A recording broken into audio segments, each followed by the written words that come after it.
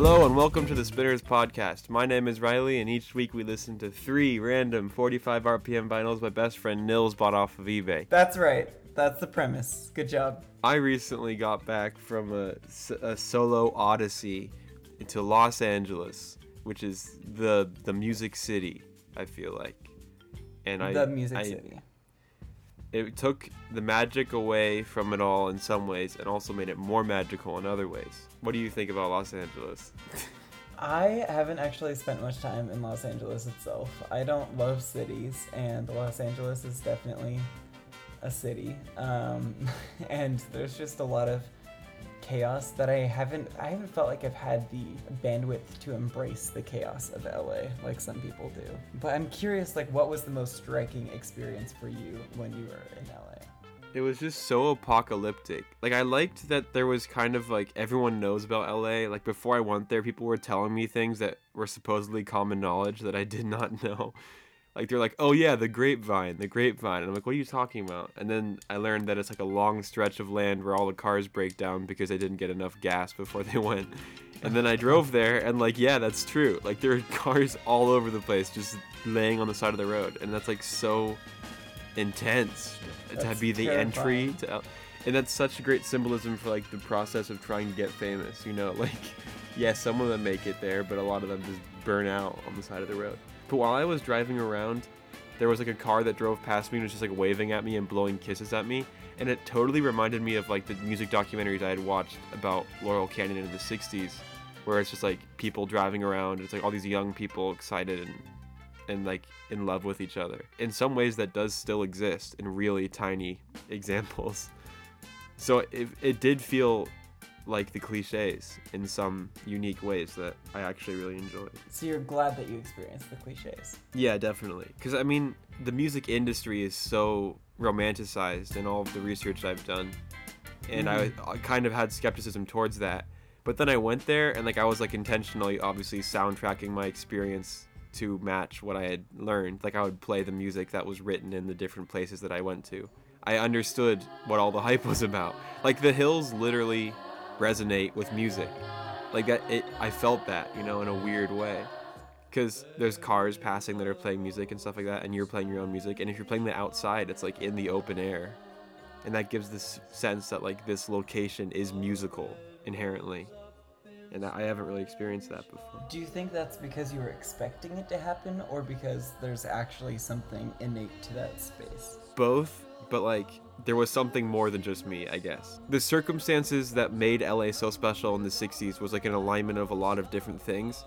And when I was thinking about that alignment and like what it would have been like to be there, it's like, oh my god, yeah, that would totally be magical. Like, if I was experiencing this as well as being surrounded by some of the greatest artists alive, like, yeah, that would be a spiritual thing. Like, I totally understand how people would flock here and like worship at their feet. Like, it is religious, to me, and I only had a part of it. I didn't actually have the living musician.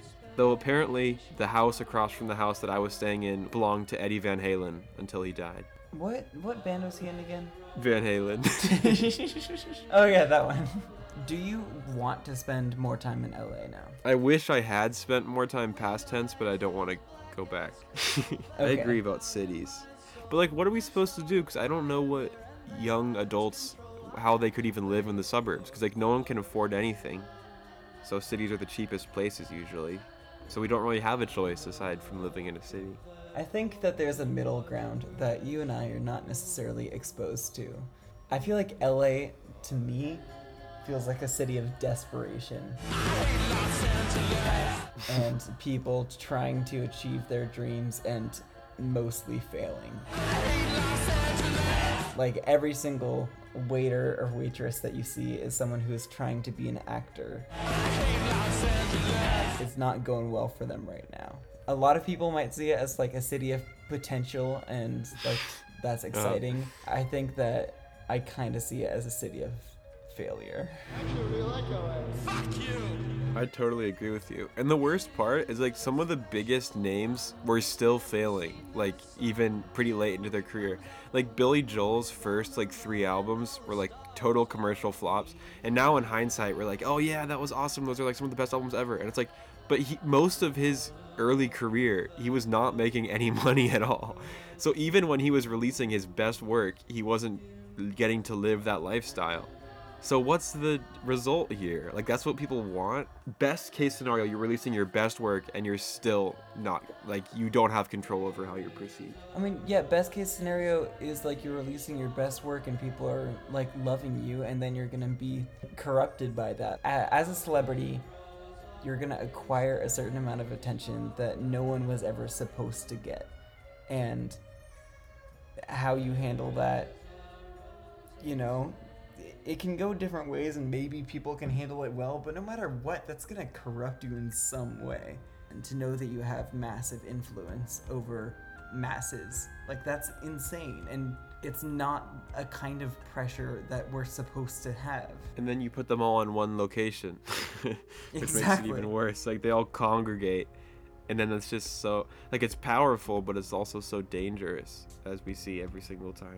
How many people that are failing over and over and over again think of themselves as like the Billy Joel that, you know, they're like, I'm creating amazing work. People just don't realize it yet, but I'm going to like be revered soon. Like, it's coming. I'm about to be revered. Yeah, people aren't even revered the way that Billy Joel was anymore.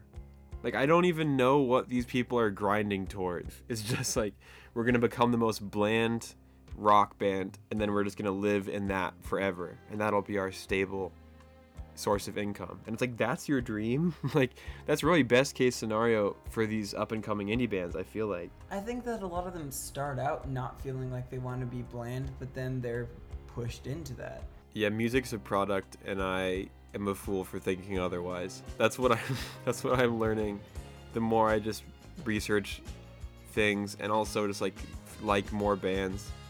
It's just like, this is not about creativity. And when we get creativity, it's exciting, but it's second to this being a product, you know? But how often does it start as a creative endeavor and then it turns into a business endeavor? Like, I feel like that probably happens more often than, right. Like, you know, definitely more often than the other way. I was talking to a guy who like was a former punk in the 70s, and he like lived in abandoned buildings, and he was like really into punk rock and like lived that lifestyle. Mm-hmm. And I was asking him all As these one questions does. about like how he felt, like how he felt about normies at the time and all of that, and like the different styles of music. And he's like, I used to always bully these cheerleaders for wearing costumes, and then I realized I was wearing a costume too. It was just a different kind. And I think that's such a profound statement about music. Like, yeah, you're right. It's all performative, and some of it might feel more authentic to you, but you're still making a costume to like it. You know, like it will always be a costume, and that's a service in some ways, and it's a disservice in others, because it is still a reach in some ways. It's still an embellishment of what you are to reach it. And Right. on that note, I think we should listen to some music. All right, our first song for today is It Happens to Be Me by Nat King Cole. We've had a lot of Nat King Cole recently. Third time. Third time. Third time.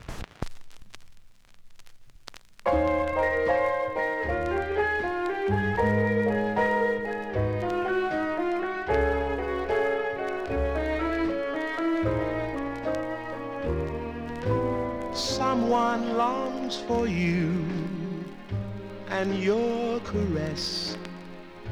He's learning now how empty arms can be. Someone who used to know your kiss not long ago. That someone happens to be me. How he misses you, and must confess, without you he's like driftwood on the sea. He's just a dreamer who is still in love with you. That dreamer happens to be me. I'll never know just why we parted. It's more than I can comprehend. I only know when you departed, you started a night that has no end.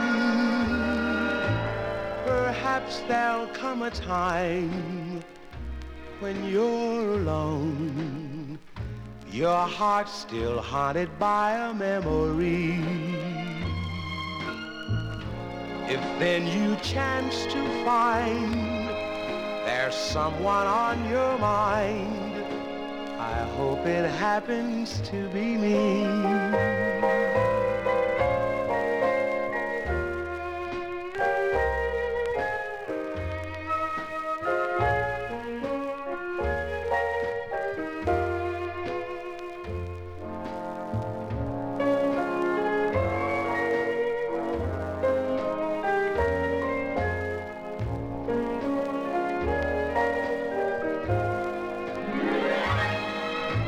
Perhaps there'll come a time when you're alone, your heart still haunted by a memory. If then you chance to find there's someone on your mind, I hope it happens to be me.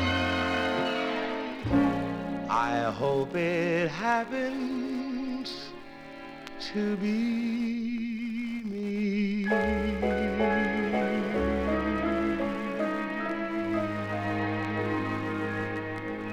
I feel like that was more like the first Nat King Cole record we had than the second one. Yeah, I have to agree. I wanted it to be like really cool and inspiring and all that, but it was a breakup song, a longing for someone who has slipped through your fingers. Sad thing for a song to be about. You know, it's happened before. Driftwood on the Ocean is a good line. I liked that line. Yeah, I was not moved by any other line in the song, but that one felt at least a little bit vivid. Yeah, Driftwood on the Sea. I mean, cool line. I like it. It's vivid, but there's not much more to like pull out of it. It's like, okay, you're lonely and lost. Got it. Great. And now what?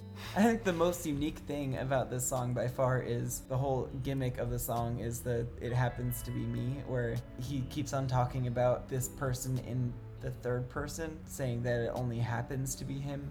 Does that have any significance, any kind of bearing? Is that a different way of coping with loss, or is it just a gimmicky way of pretending this song is different from all others?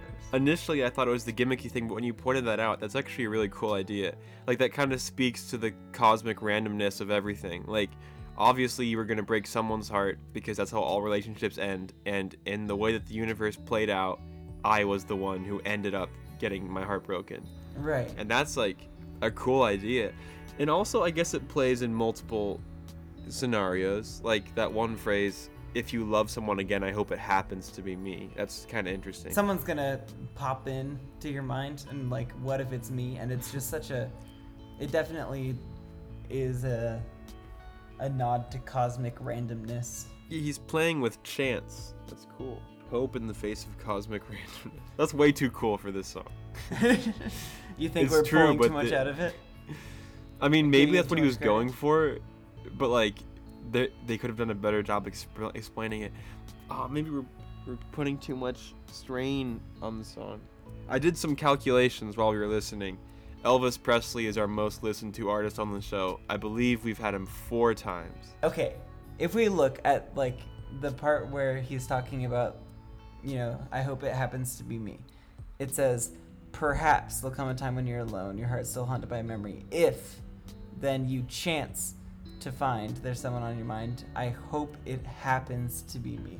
Like, it's far too many words that are talking about chance to be a coincidence. It's like a roulette wheel or something of like every past lover you've had, and it randomly spins at 2 a.m. and then it'll land on one of them, and it's like, okay, now we're gonna worry about this guy. Like, and he's hoping, like, I hope your brain chemistry works in my favor, and when you have that one weird late night where you're thinking about your past, I hope I'm the one that pops up. Like, Yeah, and I hope that I'll still have a chance then.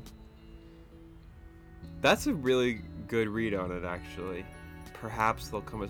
Like, every time he says perhaps and if, it's like another layer of like unlikeliness, you know? Right. Like, this has to happen, and then this has to happen, and then this has to happen, and then maybe I'll get another chance. Like, he's doing all these mental gymnastics. And it sounds absurd, right? And he keeps on, adding layers to, like, almost try to not get his own hopes up.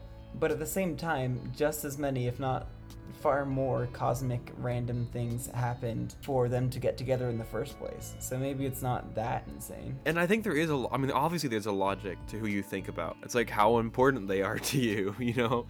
So it's more likely that she'll think about you if you had a good history. I really like this idea of, like, you meet people in your life and then you just, like, hold on to them and take them with you forward. Like, you can meet people in the most random circumstances and then all of a sudden they become important to you and you can go anywhere with them, you know? Mm-hmm. You can bump into someone on the street and then get to know them so well that you're comfortable with them coming to your house. And at one point they were strangers and now they're just a friend, and that title makes all the difference. And I think this song kind of dances around that kind of thing with what it means to be a lover and an ex-lover too. You started as strangers, and you're strangers again, but that doesn't mean that after you're strangers again because something went wrong in the relationship and the relationship ended, it doesn't mean that after some time and after some growth you can't become friends again. I don't believe you can be strangers again. There's this one quote that I've been dying to put in this podcast and just to tell you for so long, and that's, some doors don't close anymore once you've opened up your heart. And that just, like, haunts me at every waking moment, because I feel like that's how life works. Is like, you continually break through to these new locations, and once you're in the new location, you can't go back to where you were before. So when you're in a relationship, you're treading ground constantly. Like, you are constantly making progress on some weird cosmic treadmill. And sure, your relationship might end, but you're not going to go back to where you were at the beginning of the relationship. Everything that happened in that is now in you. And you might be alone the same way that you were alone before, but, like, your heart has been impacted.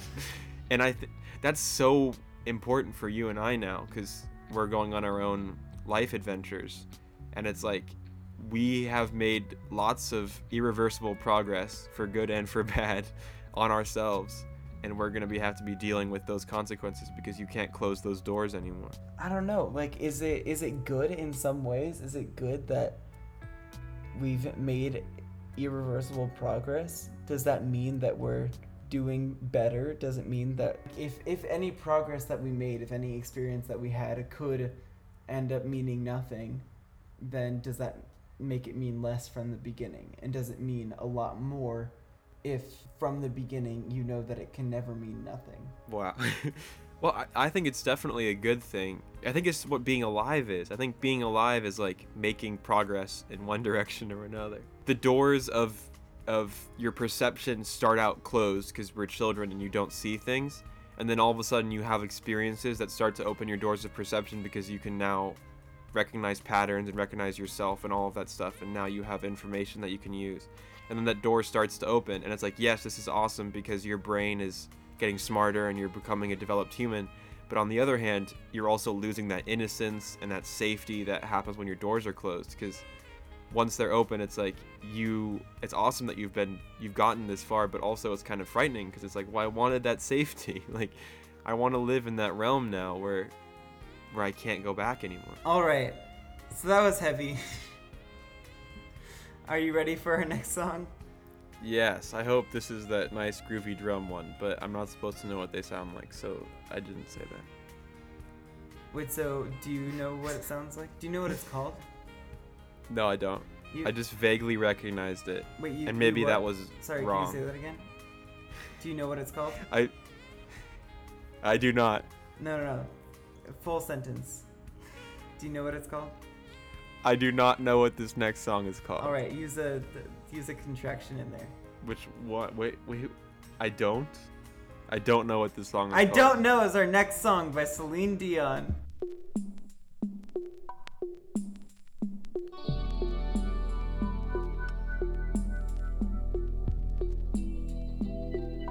A mountain of stone, a door of steel,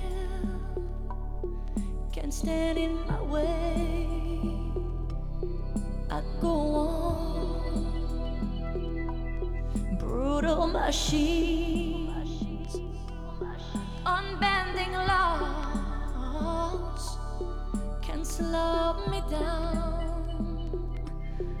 I'd go on.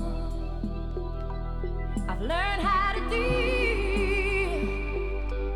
and when to fight. I know what's real, I know what's right. I'm not afraid, a wounded dove, I can be tender in a world so tough. I'm sure I could face the bitter cold, but life without you, I don't know. I don't know.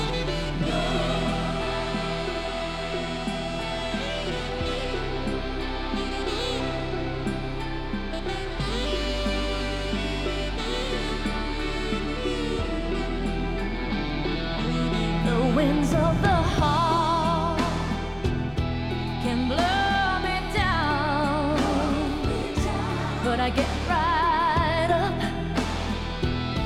and I stand my ground. I've tasted fear, my share of pain, the wasted tears of love in vain. I've held you tight, pushed you away. Now with all my might, I beg you to stay. I'm sure I could face the bitter cold, but life without you, I don't know.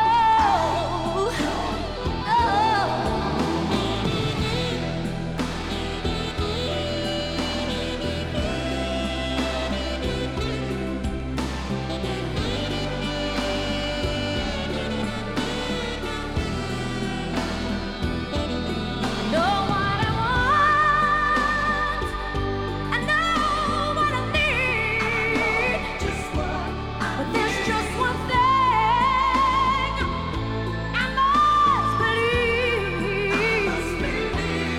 Deep in the night, by a dying flame, you will be there when I call your name. I'm sure I could face the bitter cold, but life without you, I don't know.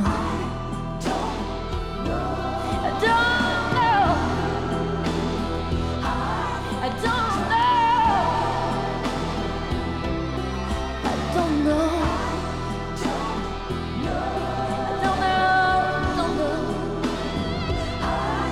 I don't know.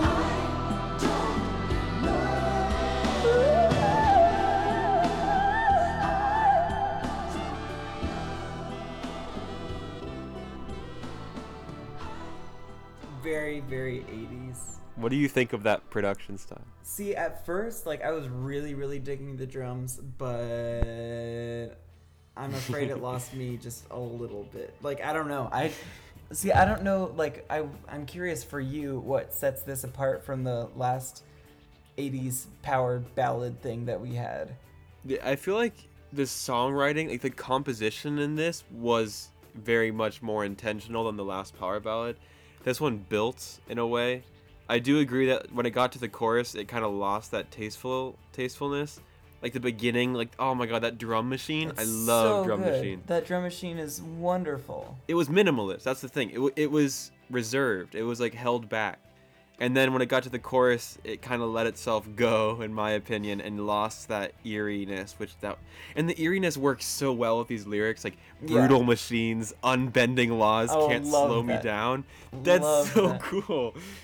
So, I mean, I'm also interested in your take on these lyrics, because this is one of those codependency songs we were talking about, but I feel like this one is a lot more earned and kind of goes into that dark place that is only hinted at.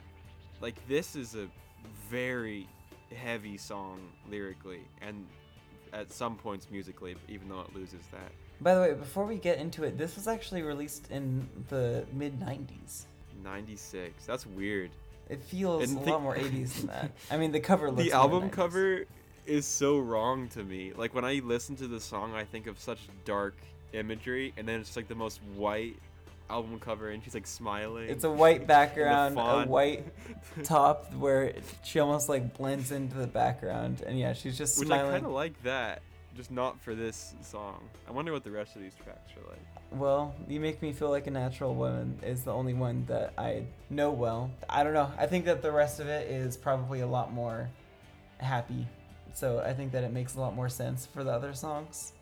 Yeah, brutal machines, unbending laws. Like, what a cool fucking line. And then Can't Slow Me Down, I'd Go On.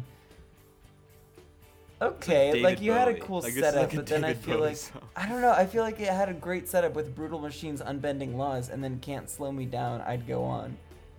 Well, I like this one because it's like it really ties into what we were talking about. She talks about self-assurance and that she's learned to deal with some parts of life. Yeah. She's been beaten up enough that she has resilience. But then she gets to this like truly existential mystery of like, what am I if I lose you? Like, what will I be? And that is a really great question sometimes, especially in like the longer relationships. And I think the music reflects that ambiguity. And to just be repeating, I don't know, it's like Yeah. ego death or something. Like, the stakes are so high here if this doesn't go right, which I rarely feel with our songs. Usually I'm pretty out of touch with the relationships. I'm like, okay, whatever, this is goofy. But this one is like, if this goes wrong, I could imagine her going into like a really dark place. The I don't know over and over again is haunting. It's a scary thing. It seems like, yeah, maybe she actually is like spiraling. You know, she's so assured in so many things, but like, you know, that's the whole point of the song. It's the whole point of the first verse is that she's so sure in so much, but then she just doesn't know this one thing. Yeah, I mean, it's scary, but I also feel like we don't get too much more from that, you know? I wish verse 2 took it in a different direction, because it kind of just keeps going with that imagery they already established with like more examples of things that can fight her. And it's like, yeah, we know. Like, unbending laws, that's a brilliant line. You've established all you need to establish about the enemy. Now you got to get more into the context of the situation, you know? But I think it's a testament to like psychological pain as opposed to physical pain, which is an interesting thing that I wish got explored more. Because the idea of in life you're really only taught to be resilient against very specific circumstances, and then there are these things that will completely blindside you because we haven't learned how to deal with them yet, and that's usually emotional or psychological stuff, partly because we don't understand the brain. That is only briefly mentioned here and kind of more implied. I don't know. I mean, what is this, a pop song? I don't know. I can't imagine this being on like the lead single, like pop radio. It's not a ballad. It's like really, it's a statement. Part of it's a statement, but I don't know. Then it loses that. I'm realizing how much we say I don't know now. It's just, I feel like it's too much of a statement to be one of the other Celine Dion pop songs. Yeah. But it's not enough of a statement to be like a David Bowie masterwork about existential identity loss, you know. Yeah. But I give it credit for even approaching that territory, because that's not what I would normally expect. There's this thing that's been eating away at me recently, because someone asked about my high school band, and I was thinking about the high school band again. And I realized, like, if I just added drum machines to my songs, like, I think it would have, like, done so much to make it seem more legit. And now I'm just beating myself up, because it's so easy now with GarageBand. And the drums in this song prove that it can be such a great atmosphere building thing. It adds another level of sophistication to whatever's going on. Do it, Riley. Yeah, I thought about it. Doesn't that feel kind of wrong, though? It's up to you. I mean, you're the person who, like, really created it all. I wonder if they thought about writing this song differently than the other codependency songs we listen to, or if it accidentally touches on all these cool things that we like about it. Because the fact that it doesn't go full-fledged with it makes me think that it might have just been an accident, and I don't know. But Drum Machine in 96, like, this is trying to be an 80s song, which is a pretty intense choice. When was Celine Dion popular, though? Like, is that just what she knew? Yeah, that is kind of her thing. So maybe she is a 90s artist and she just kind of has the 80s pastiche going on.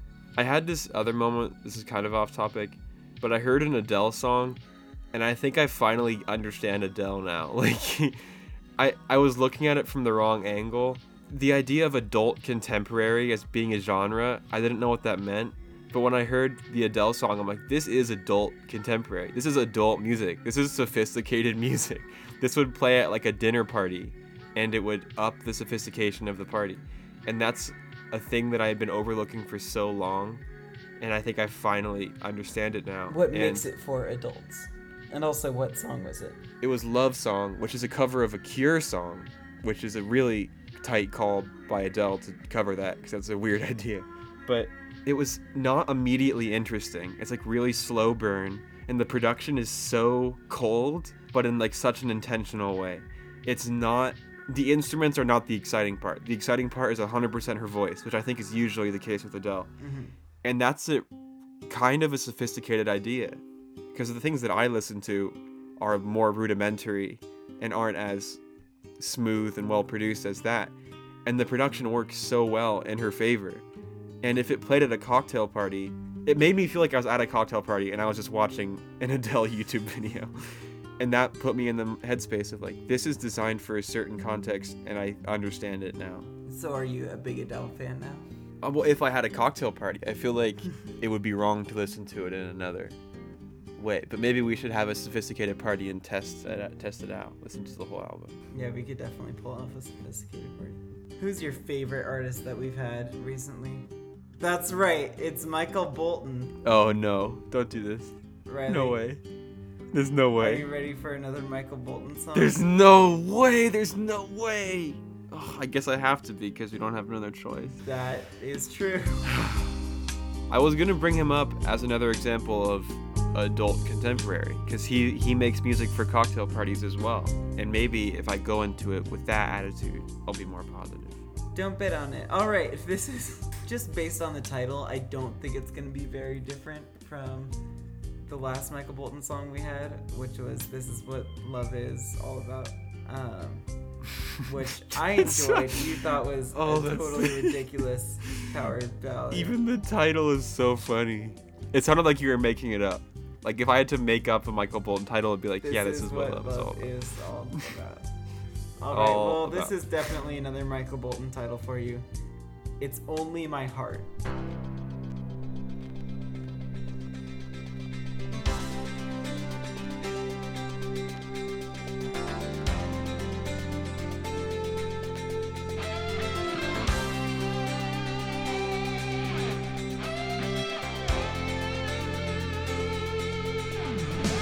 I've been down, I've been weak, and I've lost enough sleep over you. It's gonna take me some time, but I made up my mind I'll get through. Yeah, I'm gonna learn to carry on now, 'cause I'm determined to be strong now. Don't worry, don't worry. It's gonna be alright. Ooh, don't worry, don't worry. It's not the end of my life. It's only my heart breaking inside me. It's only love, that's all it is. I won't beg, I won't plead, won't get down on my knees for you. It's only my heart. It's only my heart.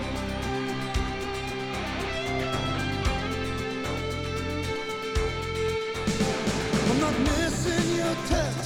I don't hurt half as much as before. If